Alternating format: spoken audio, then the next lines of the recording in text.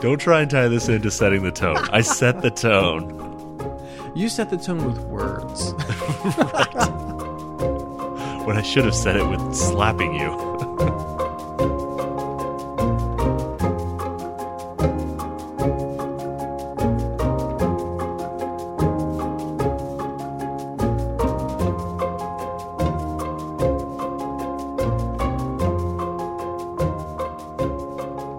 Live from the Mundangerous Copier Room in New York City, I'm your host Shane. And I'm your host Ishan. And welcome to episode 75 of Total Party Thrill, a podcast for game masters and players where we discuss our campaigns in order to inspire yours. In this episode, we're getting 2017 off on the right foot as we discuss setting the right tone for your games. But first, with the Morning Glory campaign complete, a new tale begins. Rogue Trader. And later, the Inventor has a gadget for every occasion in the Character Creation Forge. So I do want to announce kind of a cool project that I was part of called 2 Weeks. It's an anthology, a collection of micro RPGs. Was released on DriveThruRPG. We'll have the link in the show notes if you're interested in checking it out. What's cool about it is it's 13 different games by 13 different designers. Some are podcasters, some have designed other games, some are first-time designers. All written, published in a about 40-page document on DriveThru, and all proceeds benefit the ACLU, so it's for charity. And it's named 2 Weeks because it started as we have 2 weeks to write the game. Get going. Yeah, so how long was your contribution? 4 pages. Okay, so at least 90% of this is good. Oh, great. Yeah, nice. And given what's coming later this month, January 20th actually, the ACLU is going to need all the money it can get. Probably, yeah. So I guess help it out before our new president nukes it. Yeah, why not? Yeah. So my game was called Wreckin' is Racin'. It is a NASCAR-themed, sort of fiasco-like storytelling game. You lost me at my game. No, you lost me at NASCAR. Yeah, I know. You don't need a lot of NASCAR knowledge to play it, and it is. Oh, that's good. It kind of lampoons NASCAR, actually. It's about being a flawed member of a small time racing team, just trying to help the team win and get out of this town. So, do you play the driver, the pit crew? You play members of the crew. Ah, well, you could be the driver as well, but you are all members of the same crew in some capacity. You could be the owner, the driver, the social media outreach expert. Can you be the car? I can't say for sure if it would work if you were the car. I gotta be honest here. So it's just NASCAR. Could it be adapted to things like rally car? Yeah, sure, absolutely. Oh, it's versatile. Yeah, rally car, Indy car, Formula One. You're getting me back on board. Yeah, any type of racing. Yeah. Really. The key is you want that backwater flavor. Oh, okay. Yeah. You know, so it's got to be small time, right? You don't want to be in the... Not like the Denali. Right. I mean, or it could be. You just want to be like, the longest odds team in the Denali. Oh, yeah. This appeals to the part of me that spent years down south. It came from the part of me that spent years down south. But yeah, we have yet to get this to our table, but it has been play tested because our table refuses to play a NASCAR-themed game. I mean, you just need to get us drunk enough, which happens every week. I know. We're going to start playing Rogue Trader, and then I'm just going to quickly pivot, and you guys aren't even going to notice. Yeah, it's true. Oh, through crazy machinations of the warp. Yep. 45 minutes later, we're back in Rogue Trader. You won't even know it hit you. So shameless self-promotion out of the way. Let's move on. We have a bonus mailbag question. We did a mailbag a couple episodes ago. This one came in just after we recorded, so we wanted to give it the light of day. This came in from listener Len, who was one of our longtime listeners. First off, he asks, from concept to publishing, how many hours does a single episode of Total Party Thrill take to make on average? And what's the most time-consuming part of this process? So I would say it's probably 8 to 12 hours per episode. Yeah, like man hours. Yeah. Yeah. And the most time-consuming part of it is definitely editing. Yeah, it's lonely. Absolutely. It's time-consuming. Like that's a solid 4 to 5 hours. Yeah, every episode. And it's not a thing we can share. Like one of us just has to do it. Exactly. But yeah, from conception, which is mainly us just sort of staring into space until epiphany happens. Right. to our main creative driver. Yeah. Luck. And then like actually writing all the show notes and then arguing over the show notes. And then recording and then interrupting our recording for random sirens because we record in my apartment. Right. And then staring again at our screens while we come up with builds for the Character Creation Forge, which is usually like at least an hour per episode of us like leafing through books and being like, that doesn't work at all. Right. And then at the end of recording, we always say, okay, we got to prep better for next time so we don't spend so much time on this. Oh, yeah. We're going to be ready to go and just knock it out. Right. Never happens. Ever happens. But okay, so now it's actually sounding more like 12 hours. But then, we also record multiple episodes at a time. So we aren't sitting down each week to record. We usually record 2 or 3 at a clip. Yeah. The next part of the question, what do you both enjoy the most about making Total Party Thrill? I think it's all the money. It's definitely the money. that we spend. Actually, I like hearing myself talk. Okay, well, you stole my answer, so I guess I'll say the listeners. Oh, yeah. Yes, that's what I meant. I do it for the fans. Yeah, actually, that is a really neat part about being in a podcast is hearing feedback and hearing that people are listening to what you're saying and agreeing or disagreeing or sharing their experiences and those kind of things. I used to hate gaming stories, and now I've kind of grown to appreciate them. So that is actually my favorite part about this.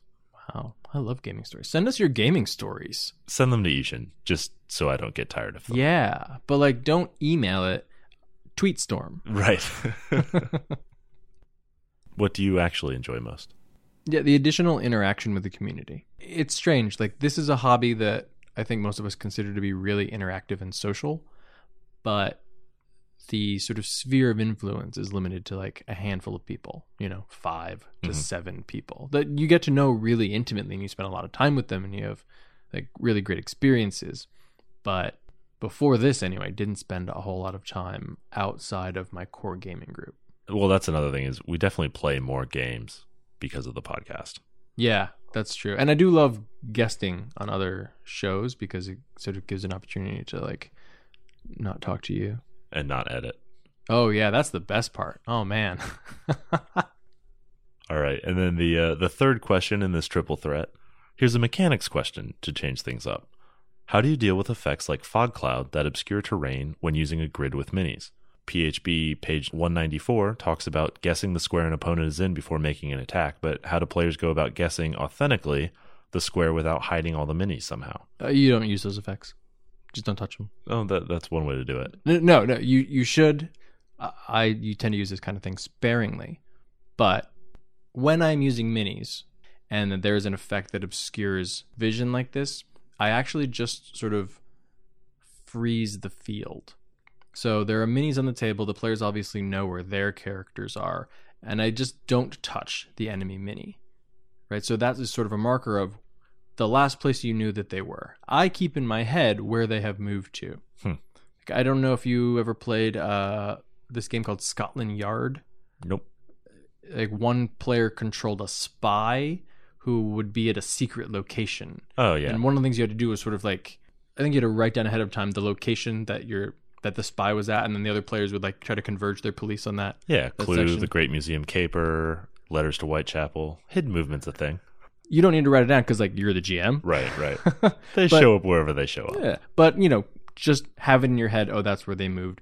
And then the players actually are authentically guessing. Oh, yeah. I don't bother with that. That's way too much work. So I just have players roll a die. Oh, that's interesting. Yeah. It's just random? Yeah. I'll just judge each round. It's going to get less likely. Mm-hmm. And after a couple rounds, you just don't know, right? Unless you have some means of figuring that out. But otherwise, yeah, I would just say, like, you're pretty sure he's in one of these 6 squares, so roll a d6. I mean, if players go long enough without finding this person, I just have the enemy stab one of them. Hey, you know where he is? Yeah. He's definitely behind you and to the left. Right. Near your kidney. Yeah, he's knuckles deep in your in your flank. All right. So up until now, we have been recounting the exploits of the Morning Glory campaign, but we finished that 2 weeks ago, which means now we're moving on to another campaign.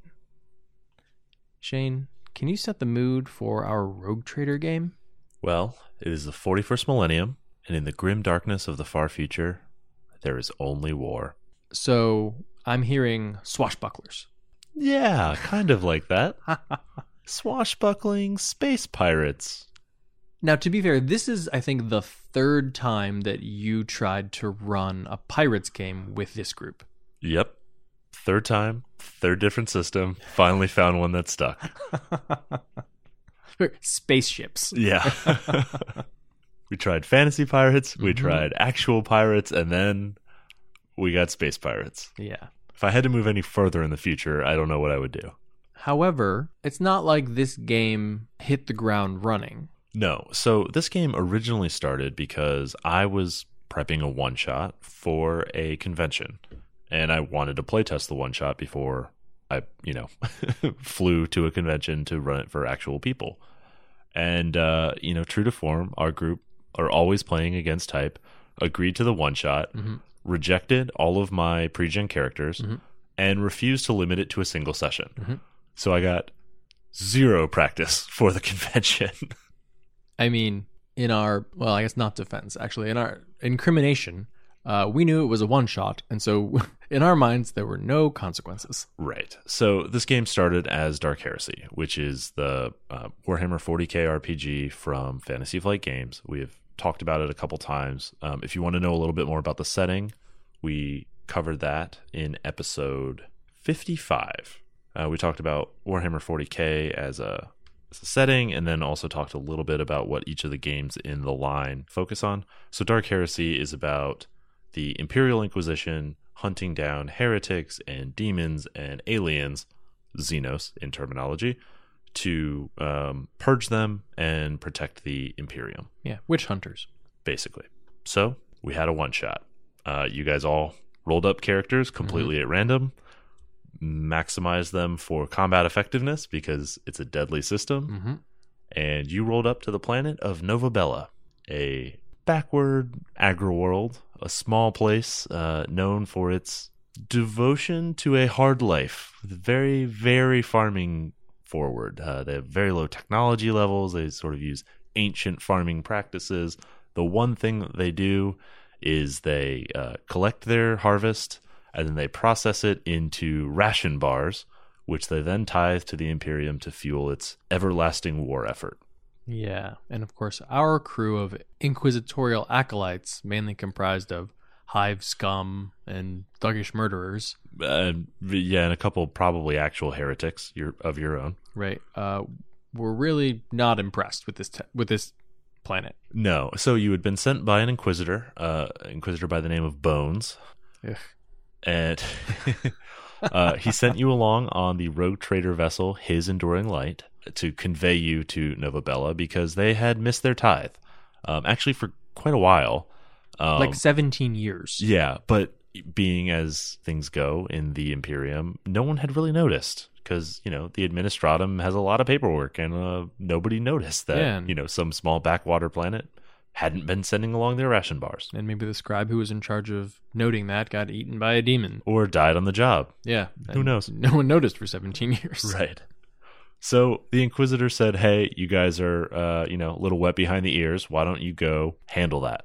I've got a rogue trader here who will take you, who will wait for you in orbit, and once the tithe is restored, we can get on to bigger and better things. And so you went.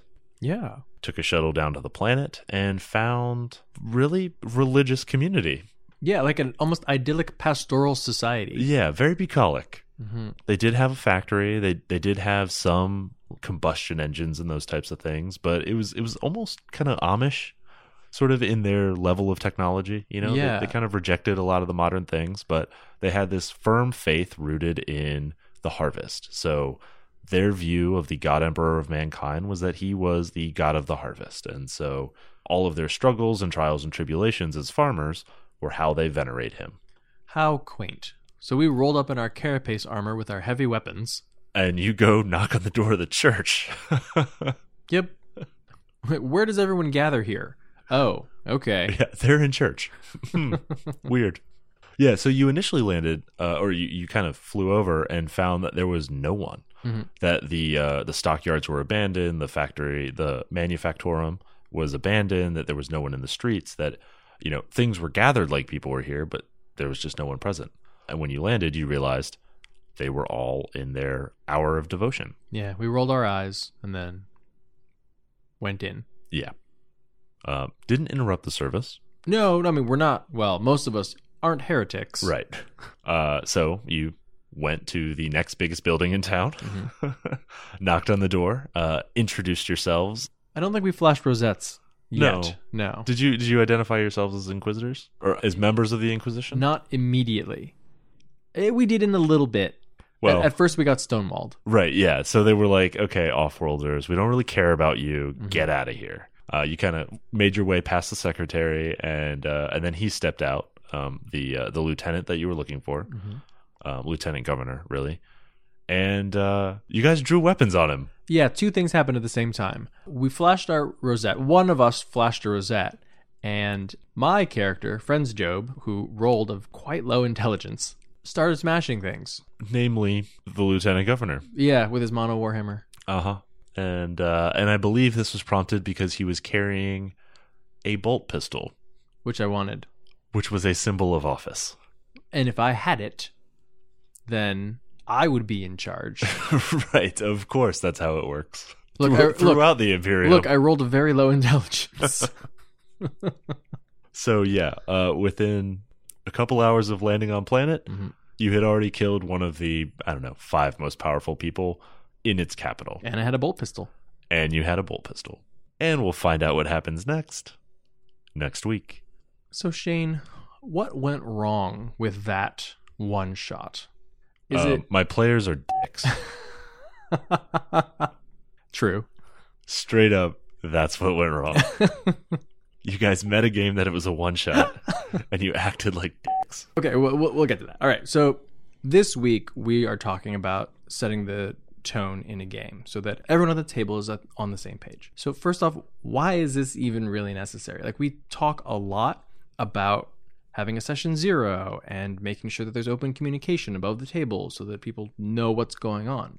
But let's face it, we've all been in that awkward situation where, you go to a movie because you think it's in one genre and it turns out to be in a different genre. Like, for example, Ishin wants to go see a sci-fi movie and he buys a ticket to Event Horizon.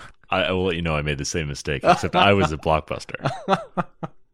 And it turns out that Event Horizon is only nominally a sci-fi movie. It is a terrifying... It's basically Warhammer 40K, the movie, to be honest. Yeah, it's a terrifying, gory horror movie. A dimension opens up to hell, and demons flood out of it onto this poor spaceship. Literally hell. So if you aren't fully aware of what you're getting into, you might end up in a situation that ends up being too uncomfortable or unpleasant. And that's certainly not a situation you want to be in if you are playing a weekly game for 4 to 6 hours for like a year. Right. I mean, or, not just negatives, right? But it could also be lighter and campier than you're expecting. Mm-hmm. So you want a grim and serious game and you're getting jokes. Right. Come on, man.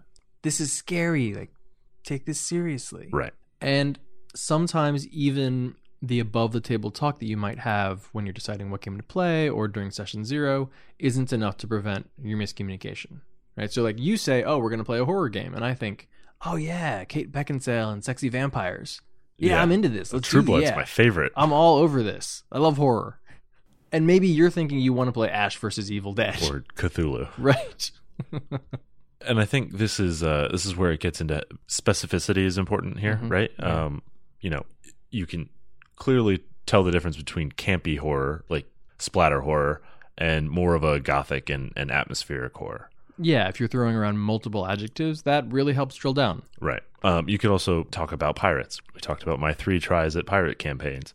It's the difference between Pirates of the Caribbean, which is D&D pirates, versus Robinson Crusoe, which is a whole different type of game. Right, which is, well, let's do a bunch of math on like how much we're carrying and like how long are these supplies lasting. Yeah. When do we get to start eating each other? Immediately. Right. I think it's Friday. Right. Yeah, as with most things in RPGs, it's better to show than to tell. And ideally, you can both tell and then also show. Right. An example that really jumped out at me at our table very recently was like we're currently playing a Dark Sun game that Angelo is running. And we've talked before in a previous episode, we've talked about the Dark Sun setting, but it's pretty gritty. You know, it's a hard life, but in general, we're kind of like a light group, you know? But there is a situation where Steph's character murders a kid. Kid deserved it, but I mean, yeah. that's the thing. In context, that was actually the best case scenario. That was the lawful good decision. Yeah. Anything else would have been either more evil or would have caused far worse consequences for innocent people. Right. And that was, I think, the first time playing in that Dark Sun game where I was like, oh.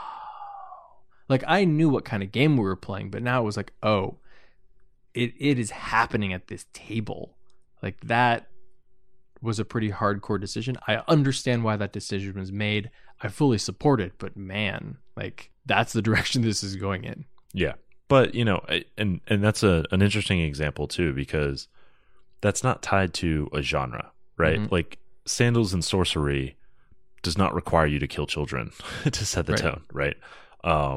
But genre is often the starting point for how we think about tone. Mm-hmm. So you've got to kind of keep that in mind, right? It's genre plus. Yeah, genre is an easy shorthand to use. It's terminology that most of us have in common, and it's really useful info to telegraph to your players. So how do you actually go about doing this at the table? So I think there's two things, and we're going to focus on one more so than the other. So one is how you conduct yourself at the table as a person, and the other is how you convey things through the game to the players from a storytelling and mechanical standpoint. So we're going to focus more on the storytelling and mechanics, but I do want to touch a little bit on how you handle it at the table, right? So things like if you want to play a serious game, as a GM, you don't want to be cracking jokes with your players, right? You want to kind of actually be tamping down on your players when they're making out of character comments or bringing in, you know, pop culture references into your fantasy game or those types of things. Or, you know, if you're playing a horror game at a convention, you want to try and find a quiet place to sort of set that tone. Because if people are laughing and joking all around you, it's going to be tough to really get into it, right? Mm-hmm. Or, you know, I've heard of people dimming the lights or turning out the lights and playing by candlelight for, you know, more intense kind of personal games. A sexy Kate Beckinsale gothic horror game. Yeah, preferably a one-on-one would be great. Oh, yeah. And then, I mean, there's also like physical location around the room, right? The closer you are physically to each other, the more intimate a game is going to feel. Right. If you're spread out all over the room and some people are sitting on a couch and some people are on the floor and some people are sitting at a table, you're going to be like a little less connected to each other. Mm-hmm. Right? Music is also an option here. Yeah. But you don't want to be fumbling with music. Yeah. So, and this is all kind of different from what we plan to talk about, but I wanted to touch on it and acknowledge it that this is probably a future episode. But as you run a game and as you play a game, there are some best practices to keep in mind for conveying the tone and the information that you want to give to other players. So it all begins with session 0. Oh, yeah. Know? Everything begins with session 0. Yeah. That's why it's called session 0. It's like session 0 and Rogue One are the two tenets of this podcast. And it begins with the selection of the system, the RPG system that you're playing with, right? If you're playing Shadows of the Demon Lord, it's probably not going to be like a light farcical game. Yeah, I that and the elevator pitch that you have for the game are sort of where tone first starts. Right. You get people on board in the first place. People probably are not showing up to the table with wildly different ideas about what you're going to do. Hopefully. But, you know, maybe you always play with the same people and like people aren't even asking. Right. So the next phase is character creation, right? In session 0, you are beginning to build characters and build a party.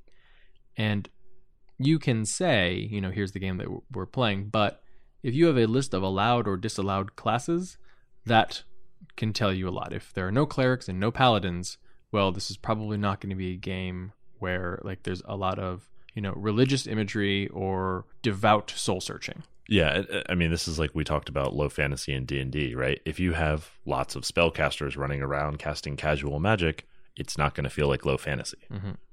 in addition, what is your starting level, or what is the XP budget that you're giving players to begin with? If it's lower, it's probably going to be more gritty. Right.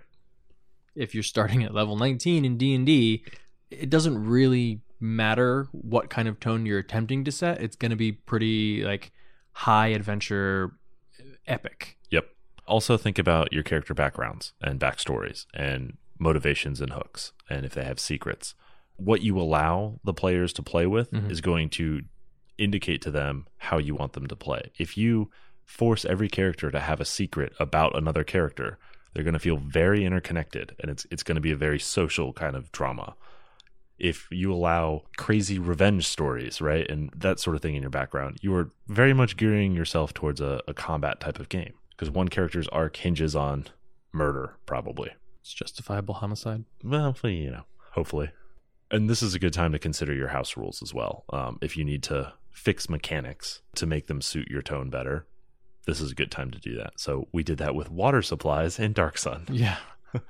We spent so much time talking about how much water a character or a creature needed to drink and how much it weighed and how much it cost. Like, just the fact that we spent that much time on it made us all realize, we'd better pay a lot of attention to this. Yeah. And same thing with exhaustion for crossing the desert in Dark Sun. We beefed up the difficulty of doing that, which told everyone that, hey, you need to make really hardy characters because otherwise you're not going to make it. On the flip side, in Morning Glory, I gave everyone a free feat at first level, partly to kick the tires on the system, but also that very readily telegraphed to everybody that like this is going to be a pretty high-powered game. Yeah, this is adventure with an exclamation point.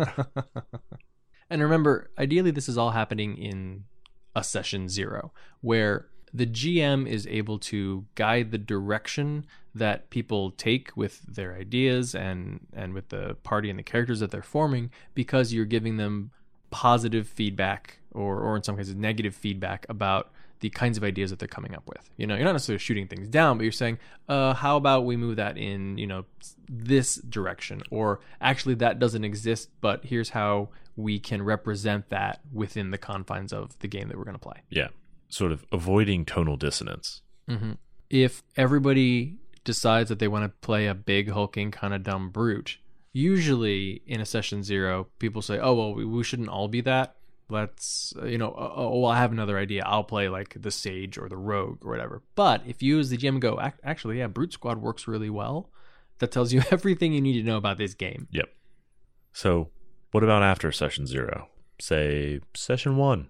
Well, those early experiences really carry much more weight when it comes to setting the tone. I mean, first off is your scene descriptions.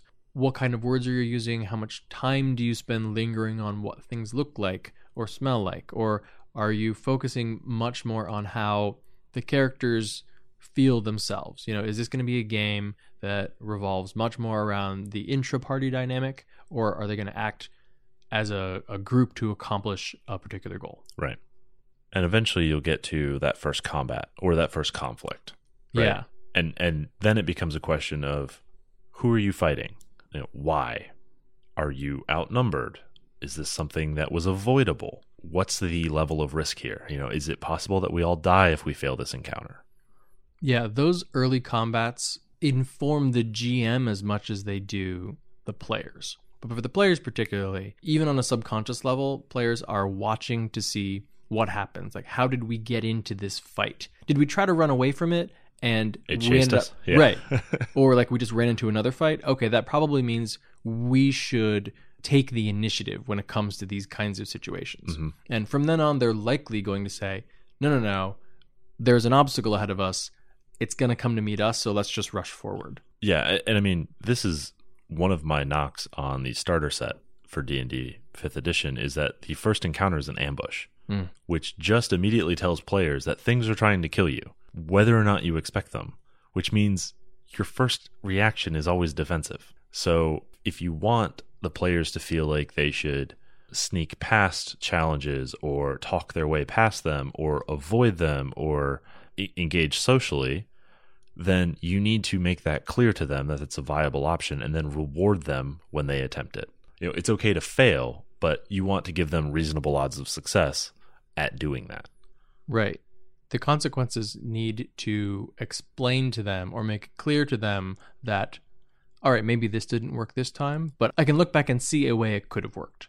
You know, Right. when you're doing the debrief afterward, even just in their heads or like out loud at the table, if there is an alternative way that it could have happened, that's good if you want that to be an option.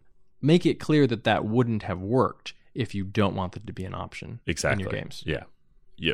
It's the difference between a failed outcome and a bad choice. Mm-hmm. Yeah, PCs never want to make bad choices. They're usually okay with failing due to dice rolls or bad luck or whatever. Yeah. But when it feels like, oh, we did that wrong. Mhm, that was dumb. Right. Yeah. They probably will not try that approach again, particularly if it leads to character death. Yeah, something that players will figure out very early on is it reasonable to expect that their PCs are going to survive? Mm-hmm. I mean, you kill a PC early and they're going to be on their toes. Yeah, I mean, don't do it to prove a point. You warn them, hey, this is going to be a deadly game. Mhm. You know, watch yourselves, watch your tactics. And then when they do something dumb or they split the party or they run off on their own, if they die, they die. Mm-hmm. Or if they stand too close to a defiler Yeah, for multiple rounds. Well, technically, I was lying unconscious on the ground too close to a defiler, so not my okay. fault. I see. Well, you know. And then also, NPCs are the way for you to bring your world to life, Mhm. right? So the personalities and behaviors of your NPCs, if they're friendly or helpful versus antagonistic or challenging, will convey the tone of the world, because the first ones they run across are going to shape their characters. Right. Your PCs will definitely notice if NPCs are stronger than them or weaker than them. And I think this is one of the things that we don't like about Forgotten Realms, is that there are so many high-level NPCs that no matter what, you can't really have a party that feels like, oh, okay, we are the movers and shakers in this world, and like the survival of a nation depends on us. Yeah. It's sort of strange. In Forgotten Realms, you have this like high fantasy, with these epic characters running all around, and demons and archliches like around every corner. But it's really more conducive to telling smaller scale stories, because that's the kind of thing that the PCs can actually influence. Yeah, like save the town from the goblin invasion. Yeah. As opposed to save the world from Asmodeus's freedom from his bonds. Yeah, Elminster's doing that. Yeah. Or he should be. Right? What is that guy doing right now? Mistra. Not living up. Great. And then loot is another good indicator. And loot is probably more of a general measure of reward. But is it gear that they're getting that makes them feel powerful? Is it table scraps that they're getting that makes them, just reminds them how low they are, right? Mm-hmm. Is it recognition and a title that goes along with a relatively small accomplishment, which builds them up? Mm-hmm. Or is it, hey, you did a good job, like, get back on that other case. What are you doing here waiting around for me? Right. It conveys how the world feels about you and your story. Yeah, that first loot list tells you so much. Right? For Dark Sun, I think it was, you find 3 arrows. And some padded armor. Right. 1 scimitar made of chipped glass. Yeah.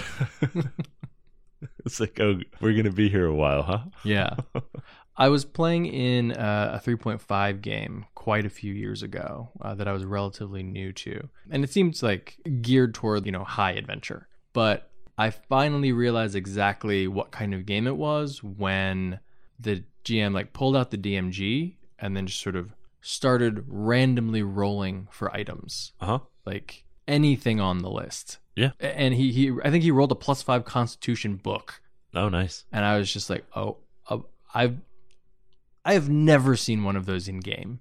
And we are we're getting these as random drops. Right. Oh, it's that kind of game. Okay. It's going to be bonkers. Hold my nightstick. I'm going to go get some persistent meta magic. Right. I'll be right back.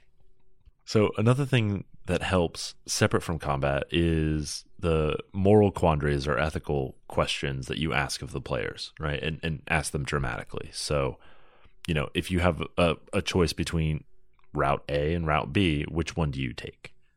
Yeah, this is really, I think, the best way to show the party where they really are in this story. When the question presented to our Dark Sun party was, do you suffer the defiler to live, or do you kill the 8-year-old? Well, for our party, it was actually more like, do you suffer the defiler to live, or do we kill one of our company brothers for not killing this 8-year-old? Killing this 8-year-old, yeah. Yeah. It was way worse than life or death. And for the child as well, yeah, right? Because you're a defiler. This mob is going to kill you, or you're going to join the Templars, which is probably a fate worse than death. Yeah. This is a super tricky thing to do because it puts tonal choices in the hands of your players. So you want to make sure that this is carefully designed so that you're not having to ask your players, well, remember what the tone of the setting is, right? Remember this about the setting. Your character wouldn't do that. If you have to kind of remind them your character wouldn't, you've set it up in a way that isn't conveying tone properly. Yeah. I am actually a big proponent of letting the players in on determining the tone. We've talked a lot about giving PCs the opportunity to actually grow and develop as, people with real personalities. And sometimes you present a question or a quandary and a player makes a decision, like a life-changing decision. And that not only changes the direction of that character, but changes the direction of the story for everyone. Yeah, there has to be something at stake. And that could be alternate paths for their character. It could be life or death. It could be money or loot or fame, something, a personal reward. It could be honor or respect or how the external world views you. Right. It could be the safety of their allies or their friends or their family. Yeah, this is a great thing to risk an NPC. Yeah. Like, show some affection towards an NPC and shortly find them tied to railroad tracks. And if a Mountie always shows up in the nick of time to save someone on railroad tracks, even if the party doesn't, well, now they have that information and they know that it's that type of game. Yeah, it conveys the idea that their actions will likely be bailed out, so they can act more cartoonishly. Or, spend more time exploring. Right. Or whatever. So let's talk about a couple different genres and ways to enhance those types of games. So if you are playing a gritty horror game... Which, by the way, I feel like horror is the hardest genre to model in RPGs. And I still don't think there's actually a great horror RPG yet. I mean, it's so on trend these days. I know. So. There's lots of options. I just don't think they really convey the same sense of horror that we expect from other media. But yeah, it's tough to set that particular mood. But one good way to do it is to, near the beginning, suddenly and irrevocably kill an NPC. Especially a pointless death. That's a hallmark of horror. It's just, you know what, you slip, you fall, you get eaten by zombies. The world sucks. Or that NPC is having an in-depth, detailed conversation with your party. They are making checks to deal with this person, persuading them. They're getting information, they're talking to the sage, whatever. And then an arrow comes out of nowhere and, punctures their throat. Yeah. Or suddenly, if in the darkness behind them, up comes the zombie and brains. Yeah, exactly. Well, everything that you just did for the last 20 minutes didn't matter. They're dead. Yep. Run. Right. So for grittier horror, you can also start in the middle of a chase. I think those are kind of iconic moments in gritty horror. Yeah. Your players don't necessarily know why they're running or what they're running from. They just know they're running. How about gothic horror? And we use this as more gothic, but existential horror. I think this is one of those situations where the horror game begins with a conversation. And if in the middle of it, your NPC gets eaten, you're talking about gritty horror. If the conversation continues and your players realize, oh, this person could kill us at any moment, but they're really much more interested in playing with us, then you're talking gothic. There's a lot of conversation with dangerous people who are very likely potentially enemies. Yeah. In a lot of ways, gritty horror is Ravenloft, and gothic horror is Vampire the Masquerade. Oh, that's interesting. I mean, Curse of Strahd took some steps in the right direction, but and describes itself as gothic horror. Yeah. But realistically, it's still D&D. But I think, a lot of the White Wolf World of Darkness system the conversation is where so much of the tension comes from, right? Because everyone is supernatural. Everyone is super powerful. It's about positioning and social structure. Right. Now, I think you run the risk of having it basically just become like a political intrigue game with fangs. So I like to make sure that there's the casual death of weaker NPCs just occurring in the background. People who don't matter. This is a good time to just attack a PC, but have it directly as a result of their conversation, right? You upset him. He kills you because you upset him. You are weak, which is different from you're having a conversation and an arrow comes in from somewhere else and kills you because the world sucks. This is also an opportunity to present some of your earliest, moral or ethical quandaries. Do your PCs partake in the casual murder of NPCs? Yeah, we're going feeding. Yeah. You coming? I don't know why I just assumed Gothic horror you have to be the monster. A big part of Gothic horror is also not understanding what the monster is and going crazy. Like the fear of the monster drives you insane. Yeah, I would separate that out into existential horror. Fair enough. Which you don't have conversations with Cthulhu. No. Not ones that make sense anyway. No. Those words start coming out of your mouth and then your nose starts bleeding and it's all downhill from there. And then Dracula comes and starts like biting you on the nose. It's very weird. And now we've descended into comedic horror. Yeah. All right, it's Tucker and Dale versus Evil, which is the best horror movie. Yes, I agree. All right, but bringing it back in. Okay. Gritty realism. Fortunately, this is already a genre that's like pretty well defined. If you're tracking inventory, you're probably playing some kind of like gritty and realistic game. Yeah, especially if inventory is working against you. Yeah. Yeah. If you're trying to find ways to like get rid of things in your pockets. Yeah. Because like that extra half pound really, really matters. Right. So you want to convey that the party is always at a disadvantage, right? They recognize that there are things that exist that could help them that they don't have access to, which means they're relying on being clever and planning effectively or getting lucky or some type of third-party intervention, kind of that long shot bet. Yeah, the more mundane the items that they long for are... Oh, yeah. The grittier it is. Yeah, like if we just had a freaking cell phone. Yeah. In Dark Sun, or tracking water.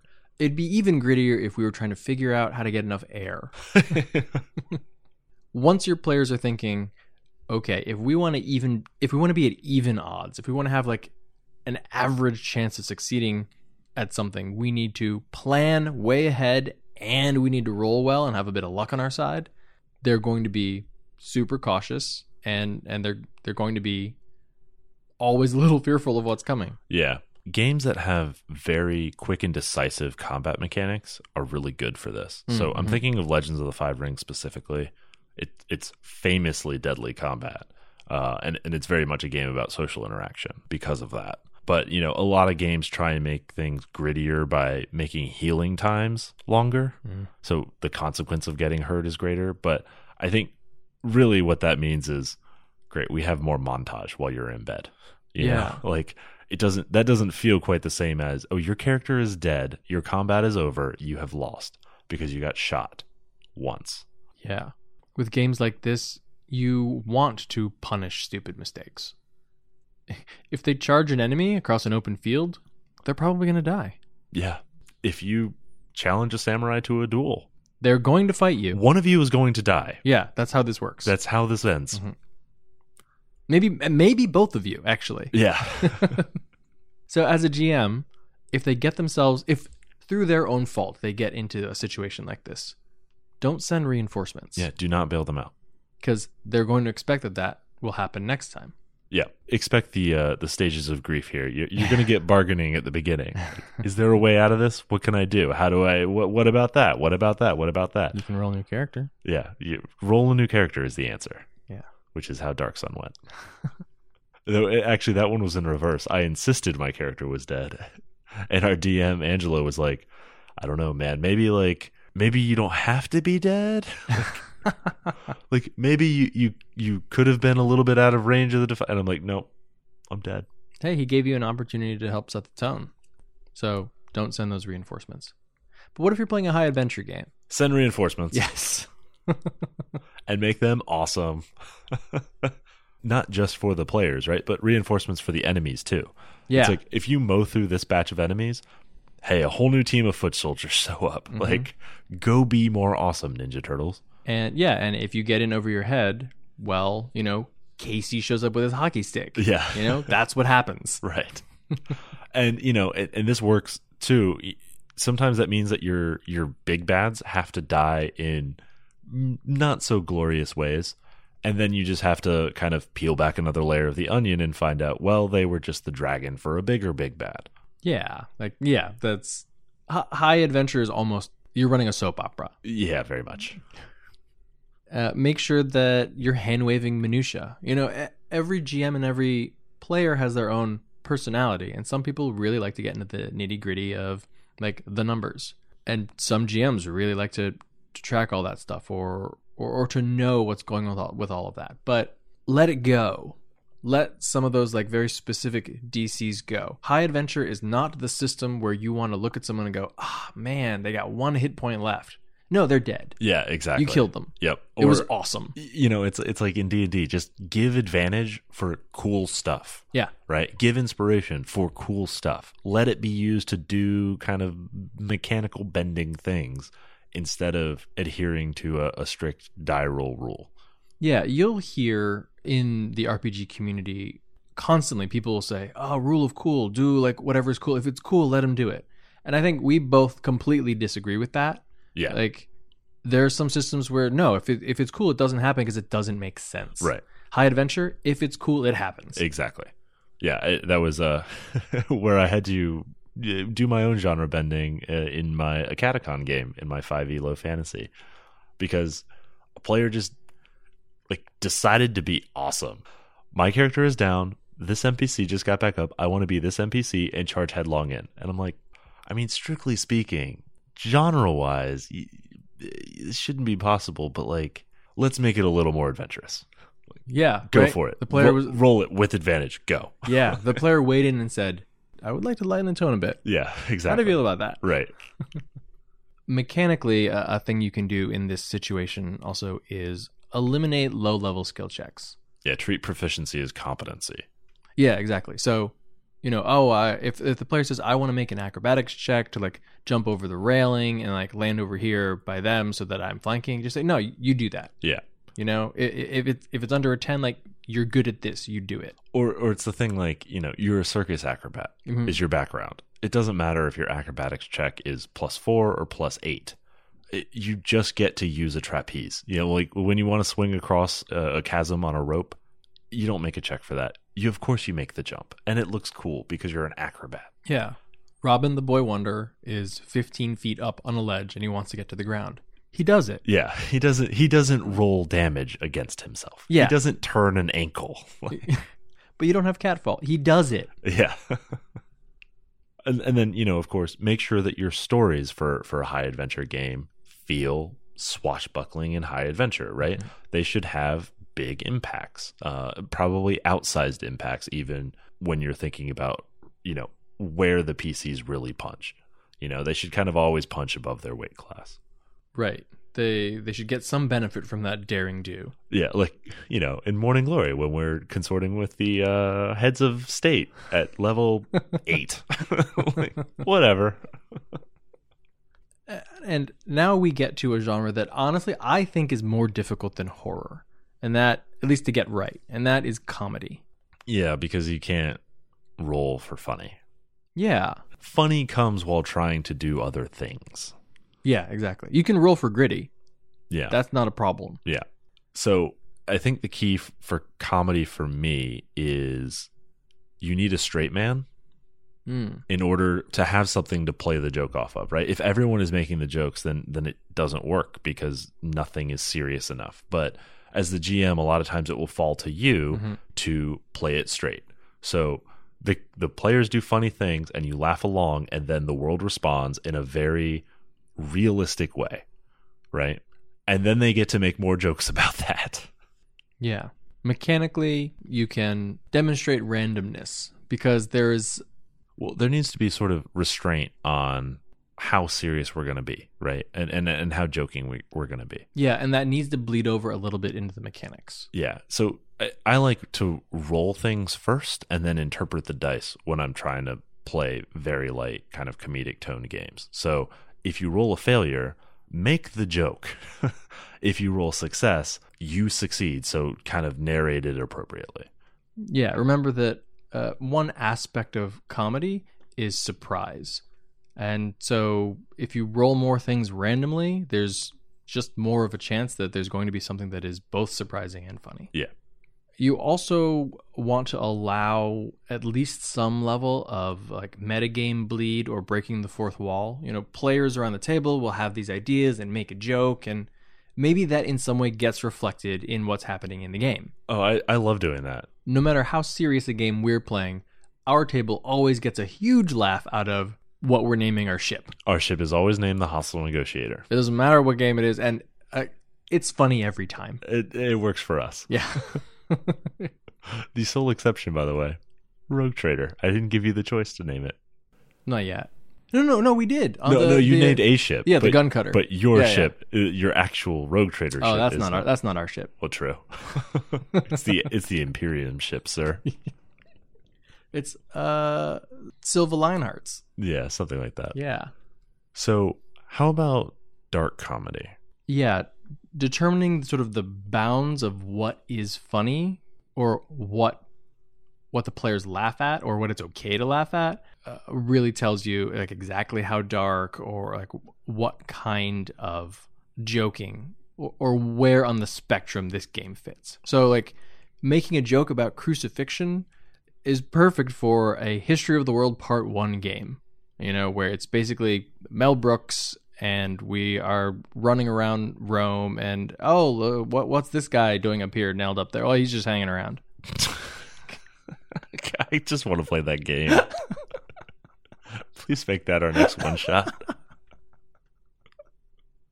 But if you're like in a Looney Tunes game, crucifixion is probably not appropriate. Yeah, but probably not. So Tales of the Floating Vagabond might want to skip that one. Or what was it? Toon? Was that the? Oh yeah. Mm-hmm. Yeah, that old system. Yeah, I think a great example of this for me, and part of it of the comedy was in the retelling, but the All Guardsmen Party. Mm-hmm. Their approach to character creation, known as Darwinian character creation, because so many of their only war characters were killed on the front lines by orcs.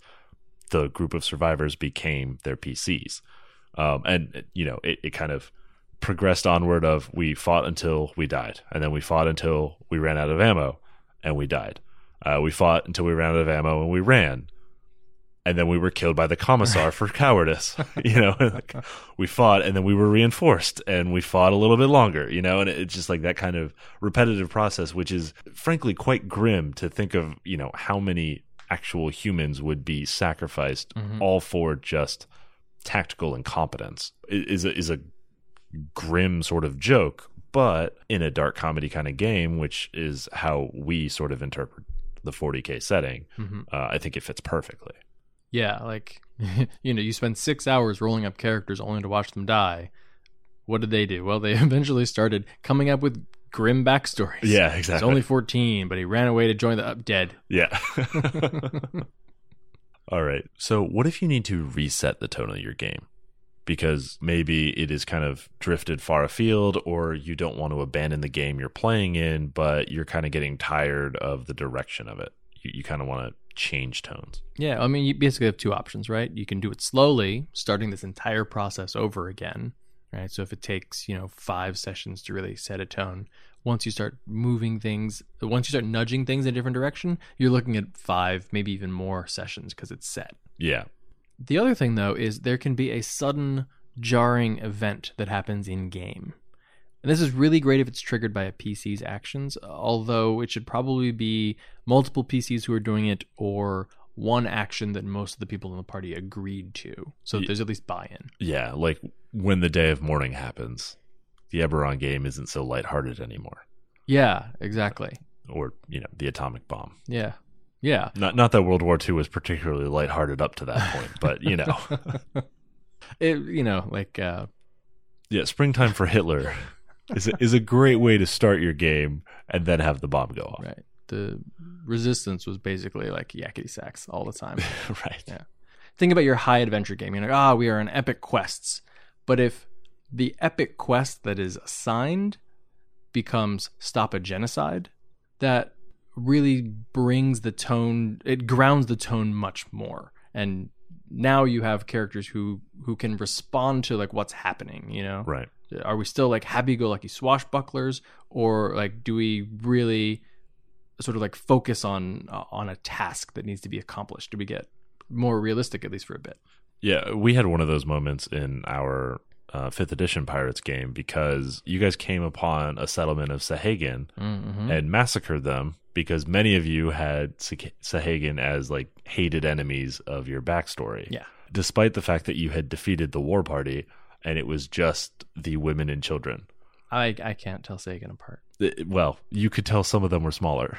And it was like, okay, well, they run. We chase until every last one of them is slaughtered.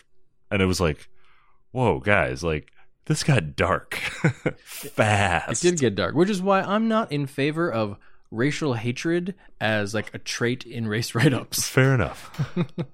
So you probably don't want to read Stormrack from 3rd edition because every race in there really hates Sahagin.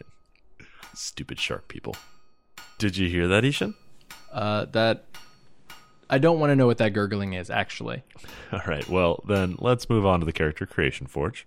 Before we do that, let's talk about how our listeners can get in contact with us. We do love hearing from you. You can tweet at Shane at Mundangerous. That's M-U-N Dangerous. And you can tweet at Ishan at Evil Sans Carne. That's malice minus meat. And you can tweet at the show at TPTcast. You can also email us if you can't fit it into 140 characters at totalpartythrill@gmail.com. And you can find us on the web at www.totalpartythrillcast.com.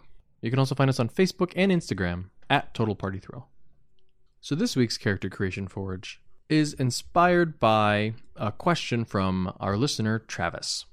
So Travis wrote in and asked us, he's playing in an Out of the Abyss campaign, and he wants to play an inventor, kind of a tinkerer type character. Yeah, like a gadgeteer. Right. And his idea was wizard, rogue, knowledge cleric, kind of taking some expertises and tool proficiencies. And this is a good idea. The problem mechanically in 5th edition is that tool proficiencies stop being useful at like 4th level. Yeah, there's only so many things that you can really make that are going to scale at all. Right, very quickly they get overtaken by class features or spells, yeah. So, because we love to reflavor things, we will be reflavoring spells. Yep, because it's 5th edition, it's pretty much all you can do. We don't have really item creation rules as of yet. So, what's the build? Rock Gnome, Transmuter 14, Tome Lock 5, Rogue 1. All right, so obviously we're going to take some tinker tools, probably an alchemist set, something like that. That's right. Rock Gnome lets you make little clockwork tools that you can use, which, if you look at them, are basically reflavored spells. Yeah, but very light. Yeah, and with 19 solid levels of Spellcaster, you've got a lot of resources to work with, which we are reflavoring as gadgets.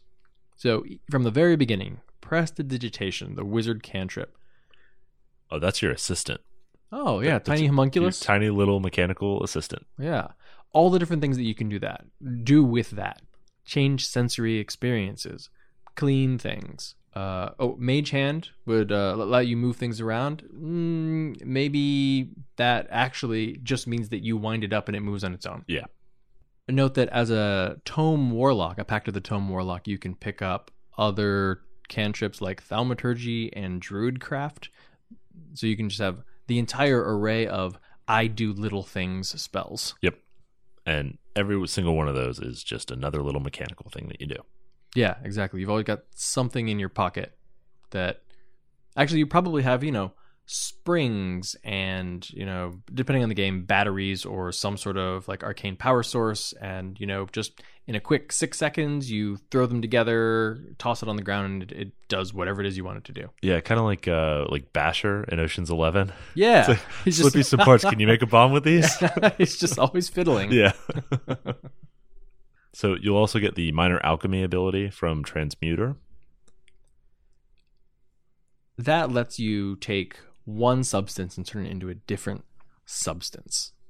Sometimes a weaker substance, sometimes a more conductive substance. Yeah, so you can take like stone, wood, and then a couple different types of metal and turn them into any of those other choices. Yeah, so there are a lot of different ways that you can flavor this. Maybe it actually is alchemy, and Travis was talking about, alchemical tools and things like that. So maybe that actually happens. But it's also very possible that, it's you turn a door that is metal into wood and then it's easily bashed or burnt down.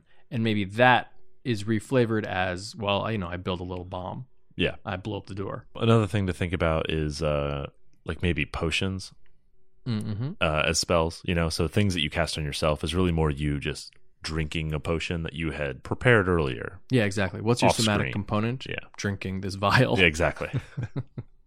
At Wizard level 6, you get Transmuter Stone. This is an object that you create, and it can have lots of different effects, but only one at a time. I like to think of this as part of your suit. It's either your utility belt, or I think of superheroes. Blue Beetle, he can like sort of change shape to do different kinds of things, but he can only really do one thing at a time. Yeah. He can't his hands can't be both a gun and a battering ram at the same time, but you can totally pick. And you could always take a thing out of your utility belt and hand it to someone and they can use it. Mm-hmm. And then at higher levels, well, your utility belt is even more amazing. Yeah, when you get to Master Transmuter. Exactly. Pact of the Tome gives you rituals, which I like to think of as tinkering in your workshop, right? You're Tony Stark working for an hour and 5 minutes to build a device that can, speak with dead spirits. Yeah, I was going to say augur. And I really like the flavor of, with Warlock, you have a finite number of spells that you use per short rest. And to me, like, you can use them, and you'll get them back after you rest, but that emulates the fact that sometimes you run out of your gadgets. Mm-hmm. You reach for that trick arrow, quiver's empty. Yep.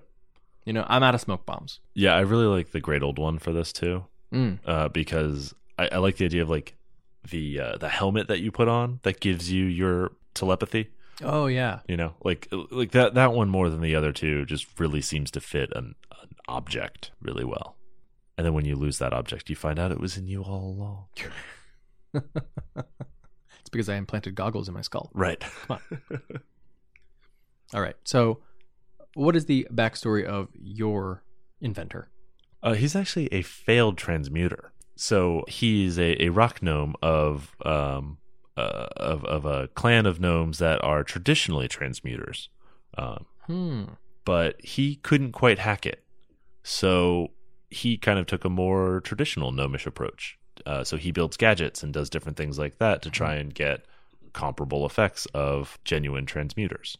Oh, fake it till you don't make it. Well, it's kind of like an alternate path, It's like college wasn't the right thing for him, but maybe junior college was a good approach. I like it. Kind of the Wizard of Oz. Yeah, kind of. Actually, very Wizard of Oz. And how about your? I think I'm going to go with Gnomish Rain Man. Oh, God.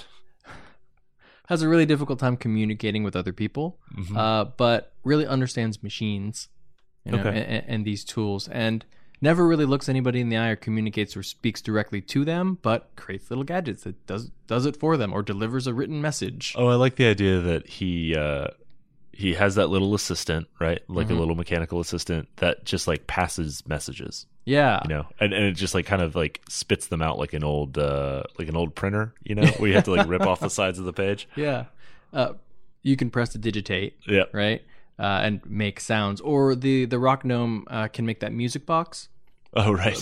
So it's a singing message, right? I can't speak this thing to you because I'm too nervous and your face is distracting, but I can sing you my order, or build a box that sings my order. That unfortunately sounds very difficult to play at a table. It can be, but it's certainly not more difficult than a Kenku. Okay, fair. That's play this build on hard mode. All right. If you want to support the show, the easiest way to do that is to leave us a 5-star review on iTunes. And if you're willing to help us out, we'll read your 5-star review on the air. You can also find us on Stitcher. It's like a Pandora for podcasts. If you like or favorite us there, the algorithm will help other people find us. So this week, our 5-star review comes from Chris Burlew of the Redemption podcast, a Star Wars actual play. This is always sparking ideas, 5 stars. I am not the biggest D&D player, but I love this show because every time I listen, I get new ideas for my games. I love the format, the knowledge of gaming, and love the interaction between the hosts. Please keep up the great work. Thanks, Chris. Yeah, and we are fans of yours. So what do we have planned for next week's episode? We're talking about how to adapt other media for RPGs. And in the Character Creation Forge? We're building the Crucible. Well, that's it for episode 75 of Total Party Thrill. I hope we've lived up to our name, but either way, I'm Shane. And I'm Ishin. Thanks for listening.